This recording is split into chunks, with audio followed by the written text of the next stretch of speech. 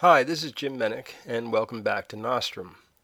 For those of you who aren't aware of it, Nostrum is located at www.jimmenick.com/podcasts. And if you're in the debate universe, you might find some other stuff there that might be of interest to you as well. In our last episode, you'll remember that Hamlet P. Buglaroni was introduced, getting on the bus at Night and Day High School. We also met his teammates, the Tarleton twins, Frick and Frank, and Camellia Maru. In the subsequent episode, we met Jasmine Maru, Camelia's sister. And we also met Tarnish Jutmal, who is the coach of the Night and Day team. We also got a glimpse of Had Fleece All-American and got a sense that Jasmine wanted to get more than just a glimpse of Had Fleece, captain of the Toulouse-Lautrec team. Because Nostrum is a pretty complicated story, it probably makes sense that we do give a little recap at the beginning of each episode. We had thought that we were going to come out on Wednesdays. The old saying was, if this is Nostrum, it must be Wednesday, because back in the old days when the episodes were being written, they all came out on Wednesdays. But since the episodes already are written, there's really nothing stopping us from getting them out except recording them, and, well, we'll try to do it as quickly as we can. We don't promise to do more than one a week, but there's no expectation that they're only going to come out on Wednesday. Maybe one a week, maybe two a week. We'll just see as time goes by. Anyhow, welcome to Nostrum, the debate soap opera, where deontology is more than just an idea, it's a rebuttal, by Jules O'Shaughnessy and the Nostrumite, narrated by Jim Menick. Episode 3. Things to do in Denver when you're just feeling a little sickly. Tarnish Jutmal is making his first circuit of the morning. Before the day is out, he will have made this trip 20 or 30 times. Jutmal is a small man barely 5 feet tall, with a white goatee below a wild range of similarly white hair on his little skull. One long white eyebrow stretches the entire ridge above his dark probing eyes. He inevitably seems to have just come indoors from a windstorm, and one might mistake him for a tiny wizard or a large elf if one is partial to fantasy universes. His main anchor to reality is his bow-leggedness, his knees seemingly far enough apart to allow the passage between them of a pair of Siamese twin toddlers clutching black market tickle-me Elmo dolls. One imagines that it hurts him to take even the tiniest step, and that appearance is not deceiving, ever since the accident. But Jutmal doesn't think about the accident. He can't, and he won't. The first stop on his circuit this morning is the tournament's judges' lounge. At every tournament, a room is set aside where the judges can congregate away from the hoi and the polloi of the debaters. The judges are a varied lot. Some of them are coaches. Some of them are college students who are former high school debaters themselves. Many of them are parents hoodwinked into coming by their fast-talking children. In the lounge, they read or sleep or gossip, punctuated by drinking coffee and eating junk food supplied by the host school's parents. Some schools in the circuit are legendary for their Lucklin banquets mixing the finest delicacies of land and sea and air, expertly prepared and served at the peak of parental perfection to the thankful throngs of the hard-working judges. Other schools content themselves with irregular runs to Dunkin' Donuts or the opening of an occasional bag of taco chips and a jar of A&P house-brand salsa. On the debate circuit, hospitality is a variable commodity. The judges' lounge at Andrew Johnson is a tiny alcove off the main cafeteria, barely worthy of the name room, much less lounge. Presumably this is where the teachers eat during regular school hours. There are 3 tables and a dozen or so hard chairs comprising the entire setup. When Jutmal enters, a handful of college students are sitting at one of the tables, laughing and talking and drinking coffee. He doesn't recognize any of them, which is unusual. At another table, a tray of bagels and plastic containers of flavored cream cheeses, this morning's graciousness, are spread out next to a giant coffee urn. At the last table sits one lone, bedraggled parent staring blankly at the cup of coffee in front of him.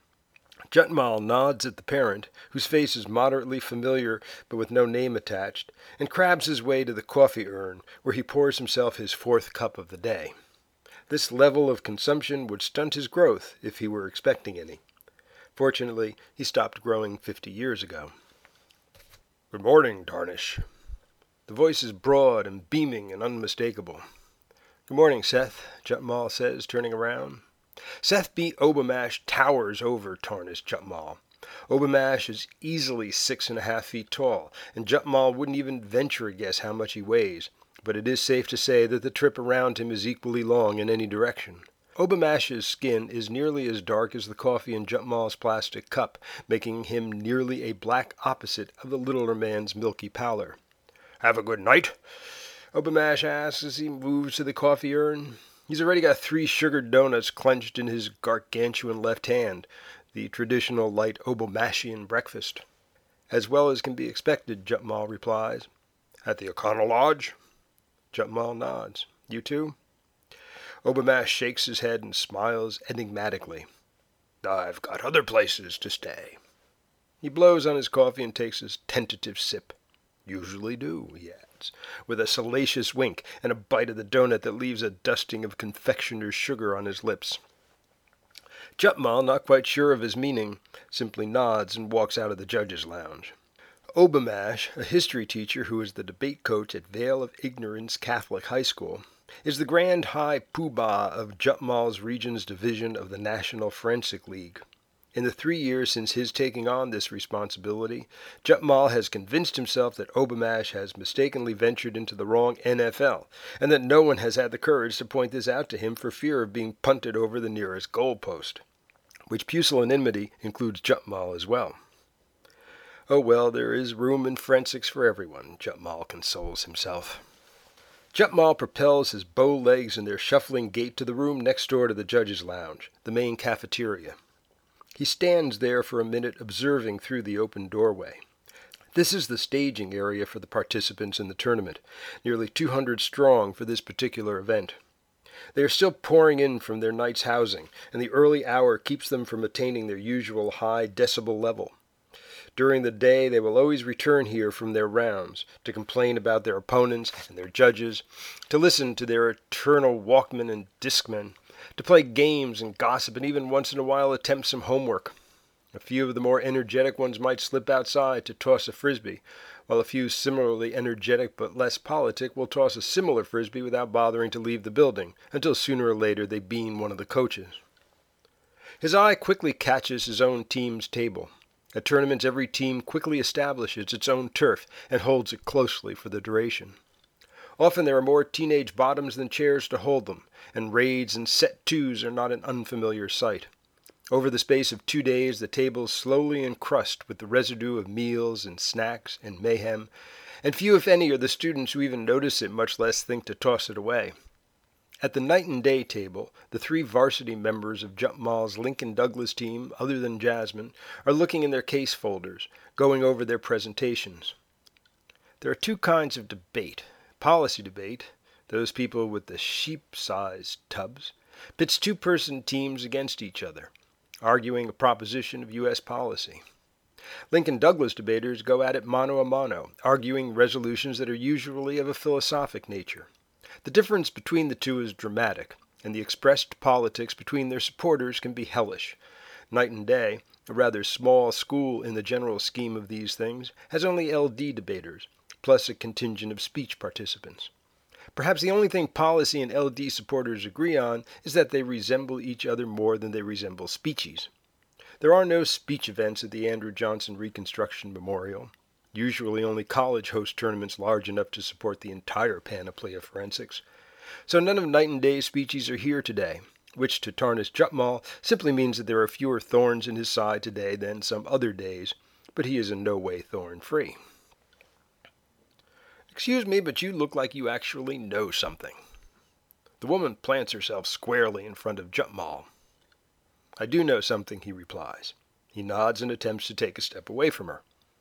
"I need to know where to sign up my team," she demands. "I even know that," he says. He has already identified the woman as the worst of all possible debate adults, a parent on a mission. "What school are you from?" he asks her. "Bissonnette Technical. I'm Mrs. Nutmilk." When this brings no recognition, she adds, "Amnia Nutmilk, Chesney's mother, Chesney Nutmilk." Her voice underlines those last two words, Chesney Nutmilk. Chesney Nutmilk. Jet Mall certainly knows him. He was a top junior last year, but disappeared out of sight over the summer, the rumor being that he had moved to a school with no debate team. The mystery is now solved, the answer being Bissonnette Technical. Obviously, Mother Nutmilk has taken matters into her own hands, and taking matters into her own hands appears to be something at which she excels. She is not tall, but she is solid, and her voice sounds as if it would slice cheese at 20 paces. Her hair is her most remarkable feature, thick and tangled like the gnarled roots of an old maple, sticking out from the sides of her head in a pippy long stocking approach, but without the braids. And there is something about it that suggests to Jumpmahl that once upon a time it might even have been attractive in a perverse sort of way, but now is 15 or 20 years past its prime. In fact, everything about Amnia Nutmilk says to Tarnish Jumpmahl that in a perverse sort of way it's 15 or 20 years past its prime. At 30 years past his own prime, Jumpmahl finds that rather intriguing. Too bad the packaging belies the contents, he thinks. Registration is upstairs in front of the library. He points up at the ceiling. Right above us now. You'll find it easily enough. Without a thank you, she spins around and marches out of the cafeteria. As she exits the door, she snaps her fingers, and Jumpmahl gets a sudden glimpse of poor Chesney Nutmilk, who apparently was talking to some friends outside the cafeteria. He's now been summoned, and answer that summons he shall, at the risk of life and limb. Chesney Nutmilk has definitely become poor Chesney Nutmilk, definitely and officially. Jumpmahl shakes his head and walks over to his team's table. "Good morning, Mr. Jumpmahl." His students greet him almost in unison. "Good morning," he says, sitting down with his coffee. "The novices should be here soon. Toulouse-Lautrec just arrived." They all mumble something and return to their notebooks. Pre-round jitters. They're not really working on their cases so much as pushing themselves into the competitive zone, putting out of their minds the miserable night's sleep they've just fought through, the bad ziti dinner the night before, the half-eaten bagel this morning. They've got to enter a different universe now, and they're using this time to phase into it, and that's the way it should be. Jumpmahl has his eye on the door, and now he sees Jasmine walking in with her sister in tow, followed by the two Tarleton twins, whom he has dubbed in his mind the future industrialist of America, Frick and Frank Tarleton. The two boys look so much alike in their identical gray suits that Jumpmahl hasn't a hint of how to distinguish between them. So far, he hasn't tried. Certainly someday they'll be able to buy and sell him. Maybe they already can.